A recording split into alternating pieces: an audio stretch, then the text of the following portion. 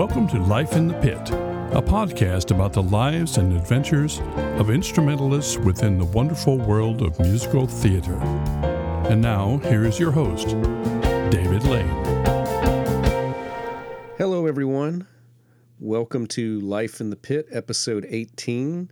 It's good to be with you once again. Just a reminder to new listeners, this podcast releases a new episode every Friday morning, and we talk to musicians about their experiences with the pit. Sometimes we go a little outside that topic, but somehow or another it always connects to the pit one way or another. I just want to also remind you, if you enjoy this podcast, it would be most helpful if you would share the episodes. And also, if you just take a moment and just give us a brief review and a 5-star rating on Apple Podcasts. And if you listen to it on another app that allows you to review, that would be helpful as well. Every little thing just kind of increases the footprint and the visibility, and so that new people can find this podcast, and it just helps us to keep going. So thank you once again. Before we go on with today's guest, I just want to go ahead.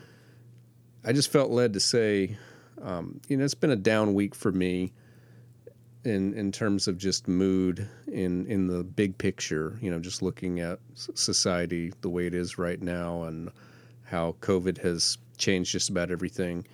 And, I'm feeling a little bit better now, but earlier this week was not the case. I didn't really feel like doing much of anything other than what I had to do.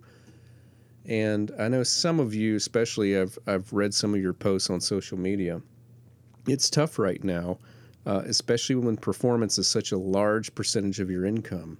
And, the future is unknown. So I guess I just wanted to be a voice to just say, it's okay to not be okay right now. It's okay to feel sad. It's okay to feel depressed. You're not alone. But, just go ahead, be honest with yourself, be honest with your feelings. And, there are better days ahead. I don't know how soon, but, we'll all get through this together. And, just if you need to share your experience, that's, I want you to feel like you can comment on the show, but you can also leave me a comment if you're in this industry, a musician, and you just need to talk about how things are right now and how difficult it is. It's something I'll be happy to listen. I'll be happy to share it if you want. Okay, today's episode is the first of a trilogy. I've talked to some players in the past that are multi-reed players, and I wanted to talk to individuals who play one type of woodwind instrument. Now, some of the guests I'm talking to play more than one, but they all kind of tend to focus on one. So this week, we're going to be talking to Dr. Tika Douthit, primarily about the flutes. Tika studied at Appalachian State University, along with the University of North Carolina School of the Arts, before finally getting his doctorate at University of North Carolina at Greensboro. He is the principal flute player for the Piedmont Wind Symphony, an adjunct professor at Forsyth Tech College, and an assistant professor at Winston-Salem State University. So without further delay, here is my interview with Tika Douthit. It's my pleasure today to be talking to Tika Douthit. Tika, thank you for taking time to talk to me today. Oh, absolutely. Thank you for having me on. It's really an honor.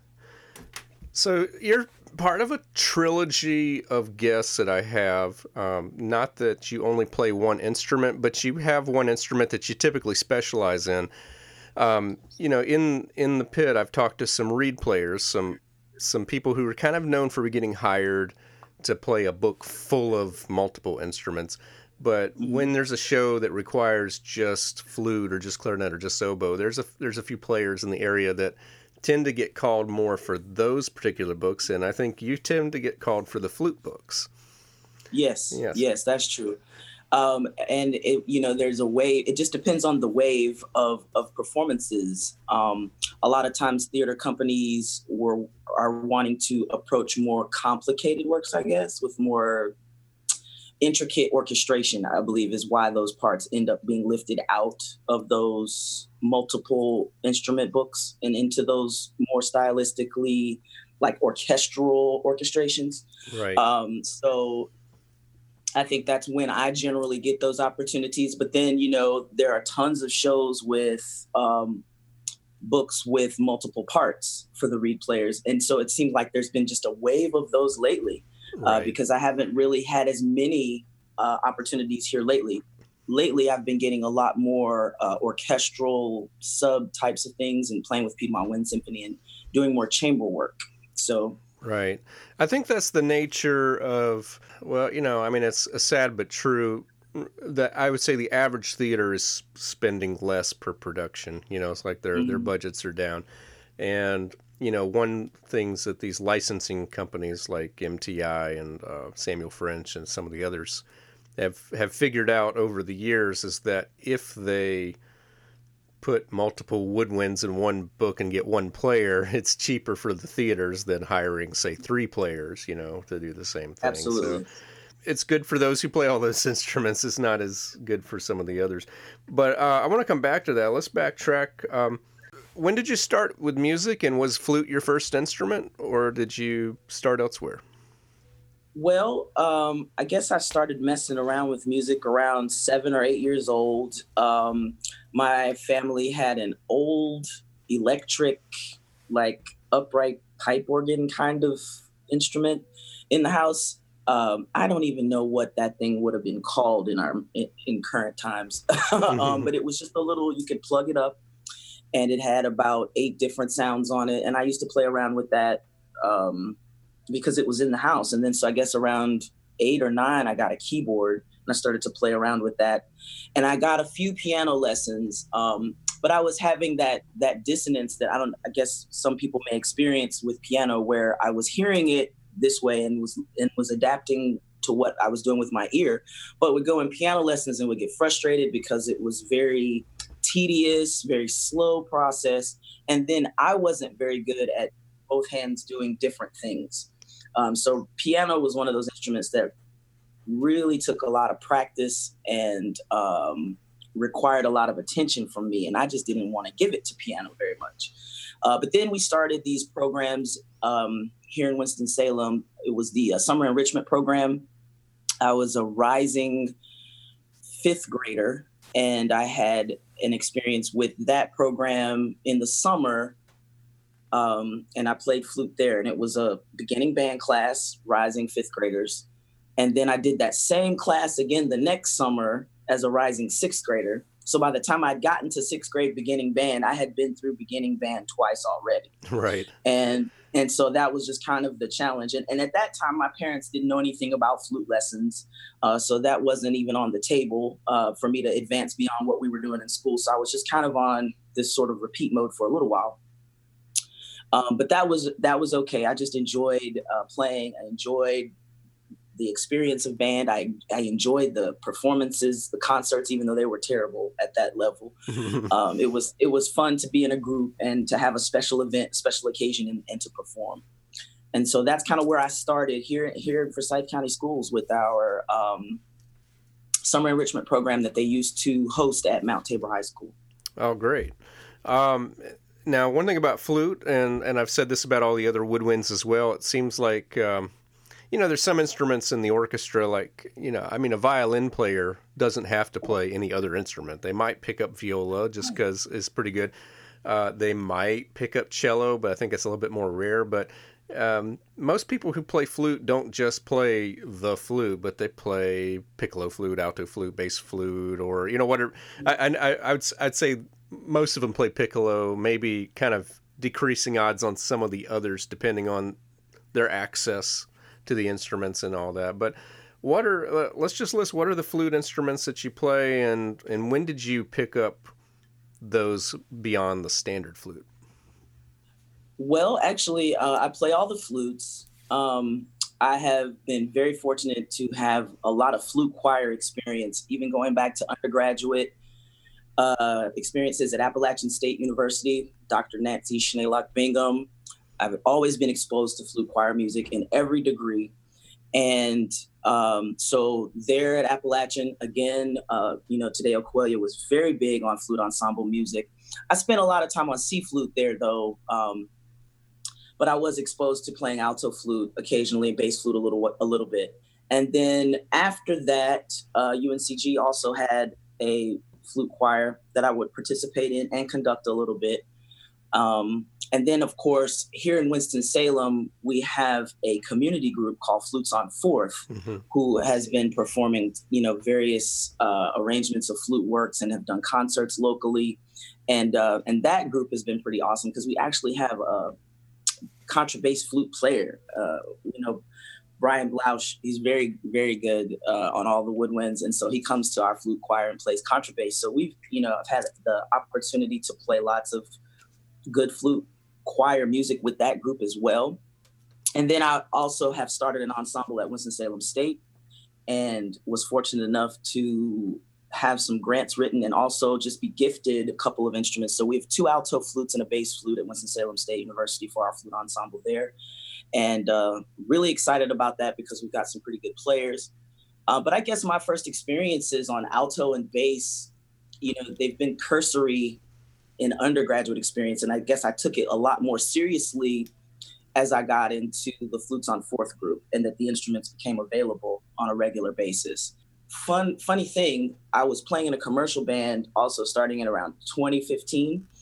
And I used to use alto flute a lot in that commercial band settings for neo soul music. So I've been learning a little bit more about the alto flute voice and just different ways that it can be used commercially. And that's been a lot of fun too. So I guess I would say I definitely play tons of C flute and piccolo all the time.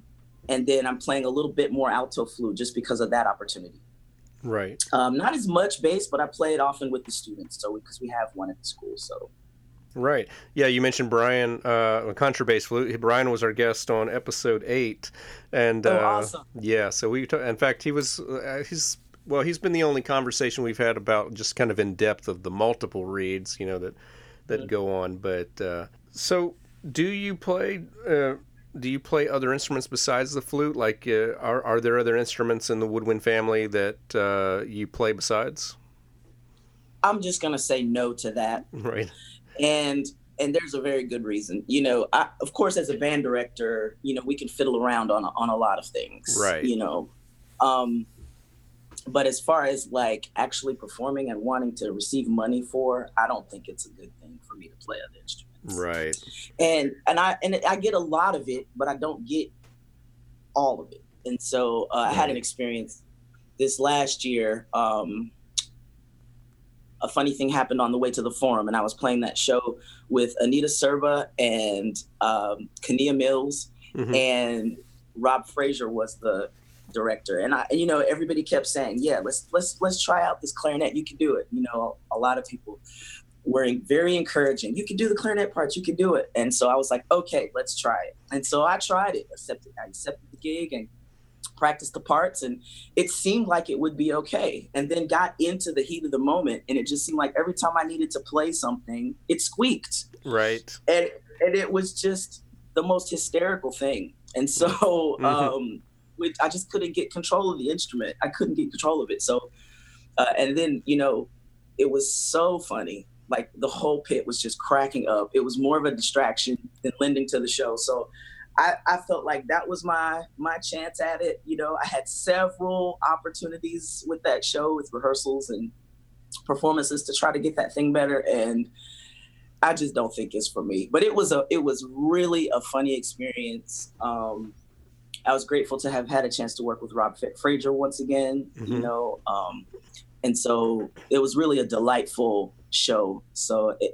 all in all, it worked out, but, and I learned what to stay away from, what to pass over to Kania so she could play right. if it was important, and just work through that. But yeah, I don't think I want to take any more jobs like that. It's just too stressful. There's plenty of work, but yes, I would like to play more musical theater work. but not at the expense of the integrity of the show. And and I really enjoy the flute so much. Like, I really do enjoy the beauty of the lines that we often get to play, and and that's just where I think I'm best used, right, best needed. Well, I think that's an admirable perspective. Sometimes you ask people how many instruments do they play, and everybody might have a different answer depending on what they classify as play. It's like I've told people before, it's like I can play everything in the orchestra if it's a not quite in tune version of Happy Birthday that I'm playing. It's like I can pick everything up and go through it. I've taken all the method courses in college. I've experimented with stuff myself. I said, now, if you want to put me in like a second-year band or third-year band program, well, we just dropped all the woodwinds. I might be able to keep bassoon. I kind of had a pretty good grasp on that, but I'm able to go to all the brass now and the percussion. Now, you get to high school, we dropped the bassoon, and we dropped the tuba, and we probably dropped the trombone, so there's a few brass left, and there's the percussion and the keyboard.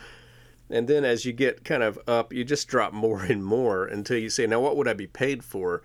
Well, I used to accept gigs on French horn, but I wasn't using that, so I sold that off. So that's not even an option anymore. So for me, it's got to have keys. Right. That's where I am, and that's fine, because there's plenty of gigs for keyboardists, and there's also, that's not even how I promote myself. I'm a music director, but I'm also composer and arranger. So I think it's admirable to set boundaries for yourself of like professionally where you are.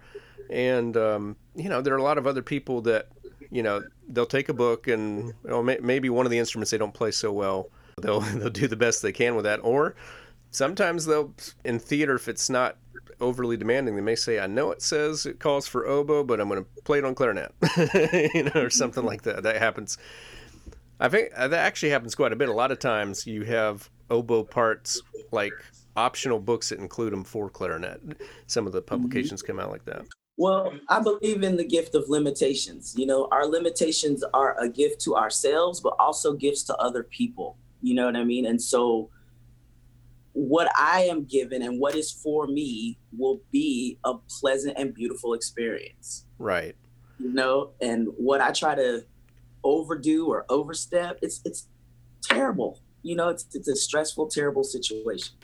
Yeah, there was a book that I read a couple of years ago, maybe 2 or 3 years ago. It's called Finish by, I want to say it was, I have to double check. I feel like John Acuff was the author's name, but I'll double check that. But it's called Finish, and it was like give yourself the gift of done. I think it was what I was talking about. But he brought up a concept called, I believe, the bomb list or the suck list. I can't remember which one it was, but it's like so that you can help yourself focus. Write down some things that you're going to be bad at or mediocre at.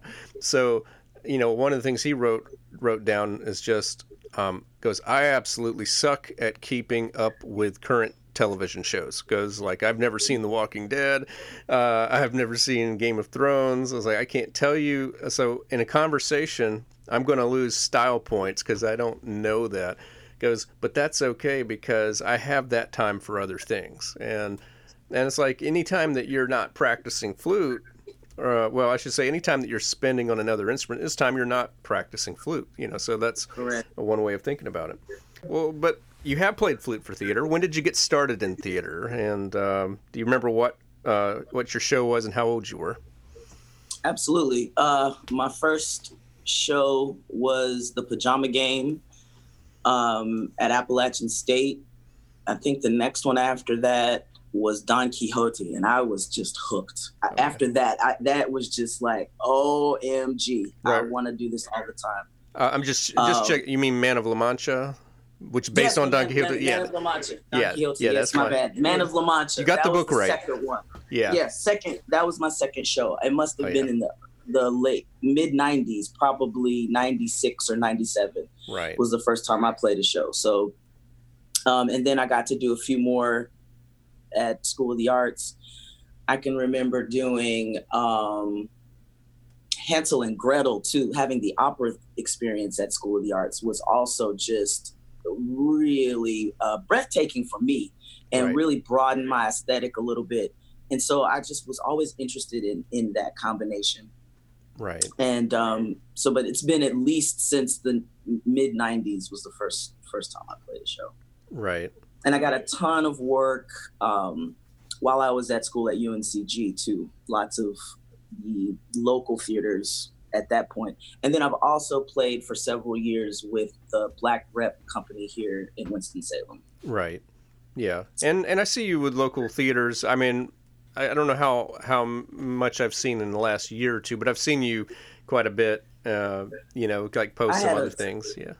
I had a slew of theater work between 2015 and 2017 was like the last large run of work. But I had a pretty consistent number of gigs, I would say, between like 2007 and 2010, because I was in school at UNCG doing the DMA there. And I was getting a lot of the Community Theater Greensboro gigs, the High Point Theater gigs at that point. So those things were coming in.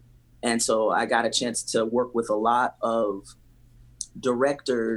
music directors that were UNCG graduates, which is one of the reasons why I was able to get a lot of that work back then too, I think. Right.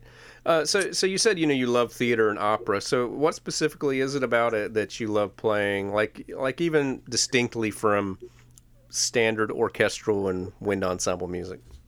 I love singers, man. Yeah. I love the beauty of singing, and I love being interwoven with that voice. So any music that involves a singer, I just feel it differently than a lot of the instrumental music that I get to play. Not to say that I don't feel the instrumental music, but I think sometimes there's just this amazing passion that vocalists get to deliver with the addition of that text and that deeper meaning. And I just enjoy that so much, just the way I can emote. I can feel it emotionally. A lot of things I play, I don't always feel. I don't know if you experience that. Right. We work so much that we don't always enjoy it the same ways that we used to when we started. And so a lot of times, though, for me, when there's a great singer involved or a group of singers involved, it takes the experience to another level. Yeah. That's a great reason. One thing that I think is different about especially theater music, probably opera to an extent, but I kind of say, like, if you play, say, a Beethoven symphony, it's pretty much you're on the interstate going 65, 70, and you just continue. You could almost fall asleep because it just keeps on going. But, being in the theater is kind of like you're in a traffic jam. And then you get to go fast, and then you got a detour, and then you got another traffic jam, but then you can go fast again. So, and it's one of those. It's kind of like a roller coaster in a way. It's like it's a ride, where you're just not sure.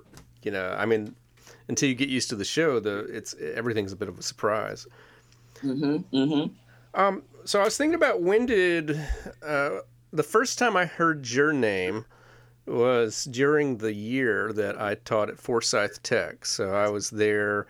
I created their choral program, which was, I think I had as many as 9 in the first semester. And, I thought, well, okay, it can only go up from here. But no, I had 7 the second semester. And I think we started off with 8, and then 1 dropped out. And that was, I don't know, just for various reasons. I also taught, it was like jazz music appreciation. And, it was an eye-opening experience. And I just said, there are teachers that are great for this. I'm not one of them. So I dropped it after 1 year, and I went back to, just teaching privately and doing my other things. But you've been at Forsyth Tech for a while, and you do a lot of other teaching. So just where are some of the places you teach, and how did you get into it, and what do you enjoy about it? At the moment, I am an assistant professor of music. I teach music business classes, and I'm an assistant band director at Winston-Salem State and flute instructor there. Mm-hmm. I teach now primarily online at Forsyth Tech since I've gone full-time at Winston-Salem State, but I was an adjunct for many years. I started adjuncting at Winston-Salem State in 2003, and I was still teaching public school at that time. I was a middle school band director for many years at Philo Middle School. And around 2005, I left public school to start my doctorate degree. And so I was just adjuncting then. So I guess it was probably around 2012 or 11. I tried to apply to Forsyth Tech, but I guess they were full. And then I got a call, I guess it was 2013, to come on and teach as an adjunct there. And so I've been doing that, teaching music appreciation classes very similar to you, and working out the technology pieces that go along with the music appreciation. Right.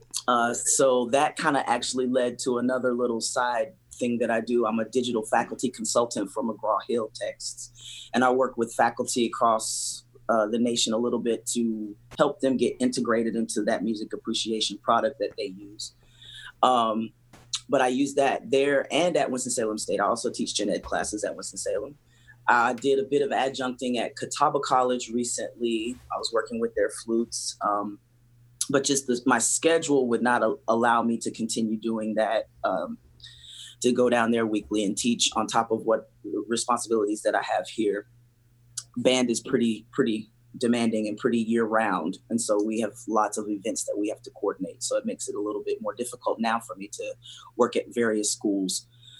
So that's why I primarily do the online thing with Forsyth Tech. And I know your experience there, because when I was there at Forsyth Tech, I also attempted to try to build an instrumental program, because I thought, with the early college students there certainly was a need for there to be some continuing of their musical experiences and education.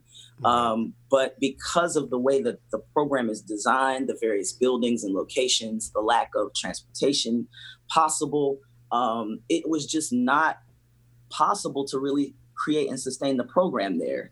We had very few students that wanted to participate. Many people had been coming back from taking time off from playing. And, we had some strings and a few winds. So it was a weird instrumentation. I tried to make it an orchestra because we did have strings. It was just a very big struggle to try to pull that program together. But we did have a couple of successful concerts because I merged them with our small orchestra at WSSU, which actually worked out pretty well. Mm-hmm. And so we did that and proved to be a pretty great recruitment tool, because those students from Forsyth Tech that were seeking music education beyond that, we had what they needed at our school. So that was very effective, but budget cuts and things over the last couple of years have led to them only doing drama, I believe is the program that they're working towards now. So I think they ended the band and the choral program there. Right. But they had a show choir for a while. That little choral program turned into a little show choir. And we had like a couple of spring arts festival-y concert kinds of situations. So the show choir would perform, the orchestra would do their little thing. The kids from WSSU would come over and they would play, and we would have our concert at Forsyth Tech. The drama would do a few scenes. The visual arts students would put their work on display for everyone to be able to see. And so we had a couple of those, and it was really nice. But for some reason, the state couldn't justify the funding because the numbers were always very low in those classes. And a lot of kids would come and play and not even register for the classes. So it was just frustrating after a while. Right. That instrumental ensemble, that is the context that I heard, because I had the staff email. I got the staff emails for a while, and I got that from you, and I was like, I hadn't met you yet, and I was just thinking, I know what kind of trouble I'm going through with this, with the struggle with the choral ensemble. I can't imagine trying to get a bunch of different instruments together. And the thing, I mean, there are several reasons why I didn't continue. One was I quickly figured out they kept asking me to add classes, but they rejected, they didn't even acknowledge any application for doing it full time, so like if there'd be a full time opening, in fact, there was one, never even got told that they received it, but they'd keep giving part-time classes. in those part-time classes, you know, at some point you start realizing actually mathematically this is keeping me from doing some other things that pay a little bit better. And they also, the other thing is like, and I feel like everyone should hear this, you know, for the benefit of those who don't know about adjunct professors, but at least in this case, you get paid for the time you're in the class. You don't get paid for the time you have to prepare or the time you have to grade tests or something like that. So, I mean, I figured out for every hour I was there, I was spending 3 more hours, you know, on a good week of trying to do things for that class. So, yeah, I just couldn't really imagine, you know, just putting together something like that. But yeah, and also, I guess there's a way that I've matured emotionally as I've gone on, because I think when I was in my or even early 20s, I would leave an organization and I would kind of secretly hope they don't do as well after I leave. That way I look good, you know. But I've reached a point. I'm genuinely happy to hear that they had that show choir for a while, and then what I started got, you know, improved after I left and so forth. I'm glad I was able to plant a seed, you know, that was able to grow from there. So you talked about being a digital faculty consultant. What are there any other like special projects you've done as an educator or performer? Right now, I'm just kind of getting into the job more. I've been doing some search committee work. I've been doing some other committee work in the university. So that too can be a little time consuming. And right now I'm on one particular committee for QEP, which is dealing specifically around that music appreciation course. So we're just trying to work towards improving student success in those classes. But it's a specialized committee working towards doing that. Also, let's see, other special projects right now. Before COVID, I was starting a new commercial band project. So hopefully we'll be able to resume that safely. But as far as like special projects, a lot of things just sort of got put on hold due to the pandemic. Right. And I've really just kind of been immersed in making that transition to full online teaching, which is what we had to do in the spring. And then I've also been teaching summer classes this summer in addition to doing the search committee work. Right now, I'm just kind of gearing up for band. I really haven't done a lot of special projects. I've just been sort of busy this summer, so I haven't really engaged in some of the other things that are going on. I know that NFA has done some things, and a few other organizations are doing some things, particularly in response to the Black Lives Matter movement. And I just have not. I've really kind of sat back this time and watched a little bit, paid attention to the news, and sort of seen the things that have gone on. So, and then been listening to music that I want to listen to, play what I want to play. You know, I've been making a video or two here and there, just having fun, trying to work through the digital stress. And, you know, but as far as performing, I'm actually right now just started rehearsing for The Wiz with Royal Curtin Drama Guild. So this is going to be the first in-person thing that I've done since COVID on this scale. I did get to play on a chamber music concert a few weeks back with Laura Stevens that Bill Stevens was hosting from Ovation Sound. That was really fun. I got to play a Zoom birthday party a few weeks back. And I also, unfortunately, did get to play a funeral, which was a very interesting situation at the unique request of the deceased, in fact. So, you know, I've had a little bit of work during this COVID season, I guess we could call it, but really excited about still having some things to do. So I've been playing, even though not so focusedly, like, you know, not so much with this intentional goal behind it, but just sort of existing and being. And it's been kind of nice, honestly, to not have had my nose to the grindstone in that way. And it's allowed me to kind of step back and take a look at what is it that I do really care about? You know, what is it that I really do want to do as an artist, as a flute player, what is really important to me and what am I trying to say? And so it's just kind of giving me a chance to step back and try to feel out what the next thing is. I really do believe I'm right there at that moment right before the next thing. So I'm just trying to wait and see what that is, because I can feel something coming, like something significant coming. So now you're talking about the Wiz. Where's Royal Curtain Drama? Where are they located? Well, they're actually going to be performing at Salem Chapel, which is the old Arts Council Theater over there on Coliseum Drive. Right. It's the space that we're rehearsing and using for performances. And I believe everything is socially distanced in place. Everything that's happening, everyone's got masks, Right. Everybody's being very conscious and doing their best to pay attention. And it looks like they're able to sell a reduced number of tickets for the theater seating. Right. So it looks like it may work out, Right. We're opening up schools, we're opening up all these other things. So yeah. I was I think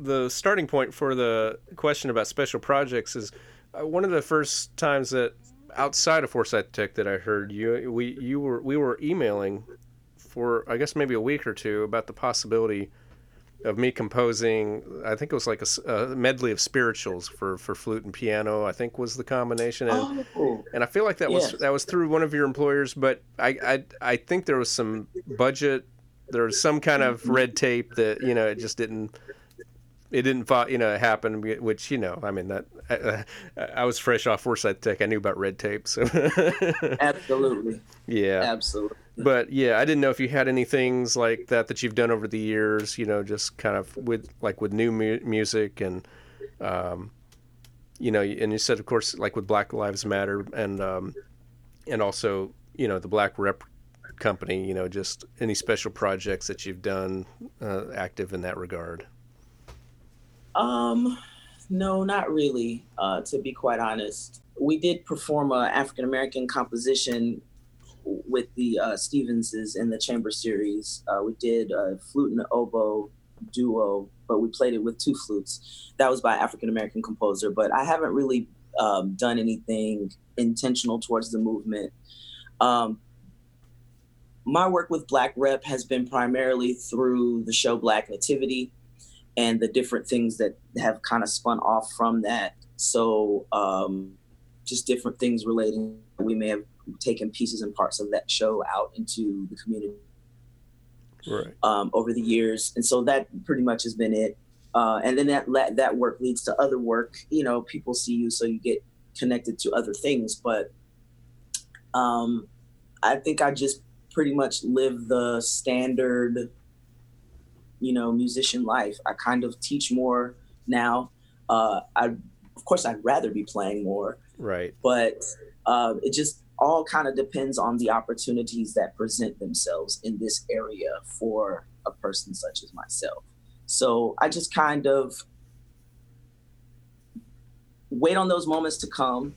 Those are usually very successful, and allow those opportunities to lead to other opportunities.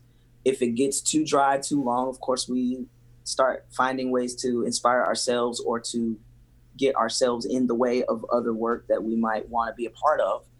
But I think it's important to also just be aware of, those opportunities that seek us out and that are good for us, not just sort of throwing ourselves into anything. And then there are a lot of good flute players here. That's one of the things about being in Winston-Salem, School of the Arts. There are a lot of good ones here. And so we have to share that work. And I think we do okay trying to share, but I know there are some folks who get a little bit more work than others. So, but I'm always just grateful for the opportunities that I get to be a part of. In the spring, I did get to play with Western Piedmont Symphony in Hickory for a Florence Price piece that was absolutely beautiful, The Oak. Conducted by Matthew Troy. That was wonderful, wonderful piece of music and a really nice concert too to play for. But just little things like that here and there that I can think to. And then, of course, Piedmont Wind Symphony was gearing up for our Road to Freedom concert right before COVID kind of took us all out at the end of March. That would have been that next performance that we would have had. And that, of course, featured a lot of works that were geared or centered around African-American civil rights and things. So that concert didn't get to happen, unfortunately. Okay. Well, I'll just pair these two usual questions that I often ask together. What's a horror story that you have from theater? And then let's follow that up with what's a really fond memory? Horror story. I mean, anytime I drop a piccolo, oh my God, there was this one time, I'm certain we were playing Wizard, and I don't know what I was doing. I think I was cleaning it or something, and I dropped my piccolo. And I literally felt my heart stop. Like, I think people think it's just a joke or whatever. And of course, you know, I don't have like a really expensive piccolo. It's durable, right. But you don't want to drop them because any little thing can throw it completely out of adjustment. And then it's just either not sealing or completely out of tune, or it's just a wreck, you know? So I think that's probably been the worst moment I can think of. Sitting in the pit for Wizard of Oz in Greensboro at Carolina Theater, joking around with folks, cleaning my piccolo, and it just hits the ground. Absolutely awful moment. Right. My fondest memory, I have to say, one of the most funny things that I can remember. It's also a mistake, but it was funny. I was doing Into the Woods. We were doing Into the Woods with Garrett Saki, and I'm trying to remember if it was I want to say it was at Greensboro Day School. Anyway, we were playing this one tune, and I just misinterpreted the tempo and played it cut time. But for some reason, Brian and I just completely fell out laughing, right. And he just could not get it together after that. And was this during a show or rehearsal? It was, I think it was probably during the show. Probably one of those morning shows. Probably one of those morning shows. Right. I want to say it was a morning show because, you know, you get up so early and you're trying to get it all together. You can blame that on the coffee, right? But, oh my goodness, that was probably one of the funniest things ever. And I just kept looking at Brian, and Brian just kept laughing, and we were trying to pull it back together to jump back in there to finish that number. But oh man, I think it was a wrap after that. But that was a pretty funny moment. Right. Then I can also say too, that music was beautiful. That was a really great show, very unusual modern show, and that was a great one to play. I also especially enjoyed doing Mary Poppins with High Point Theater, also a Garrett Saki show. And I think that one was my favorite because of the special effects they were able to obtain. And then we had some really beautiful parts in that show as well for flute. Right. But that was really a great show. And I always liked working with Garrett because he's one of those music directors that finds those scores that have those really, really wonderful flute parts. Right. And I always appreciate playing with him because of that. Right. Where can people follow you or your projects if they'd like to know more about what you're doing? That's a good question. I just found out recently I was in Facebook jail on my artist page. You know, when we create our, artist pages on Facebook. For some reason, mine was disabled, so I'm not really sure what's going on, but I've got to figure that out. But I am on social media. Okay. I am Tika Douthit on Facebook. I am Kappa Brat 2 on Instagram and Snapchat. And I've just recently started doing this TikTok thing, so we'll see how that goes. Okay, yeah. Yeah, I haven't looked into that. Although apparently I have music on there because the distributor I used puts it there. So if you see Lock In Original Score, just let me know if you find it. I'm not on TikTok, so I have no idea. Yeah, it's an interesting little app. But yeah, and then of course on the school website, Winston-Salem State University School website. All my contact information is there as well. So okay, I am very easy to get a hold of. All right. Well, hopefully your Facebook page will be out of jail soon. Right. Yeah. Yeah. Okay. I haven't put anything up there. I did put there are a few videos up there. I didn't know if I had some illegal content or what, but you know, I'm not sure what it is. I always try to put the little disclaimer on the videos that I do post, but I did have like a couple of orchestral excerpts up there that I didn't think they mattered, but I've been trying to play it safe. So we'll see what that was all about. Right. Okay. Well, thank you. I know even in this time you're very busy, especially with the online stuff. So thank you for taking the time to interview with me today. Absolutely. And that's it for episode 18. Next week, I'm going to be talking to Kania Mills, and we're going to be talking about a lot of things, but especially we're going to be talking about clarinets. That'll be on episode 19, which comes out next Friday, September 25th. As a reminder, if you want to follow what's coming up next, be sure to follow us on Instagram or Twitter at Life in the Pit Pod. You can follow me on Instagram at David Lane Music or Twitter and Facebook at David M. Lane Music. And as always, I want to give a special thanks to Mark Parolo for his cover art and to Bill Cisna for providing the introduction to this podcast. All original music is composed and performed by David Lane. Please visit davidlanemusic.com/podcast to find out more about it or to leave a message. And also be sure to rate and review on the Apple Podcast app and share with your friends. Thank you for listening.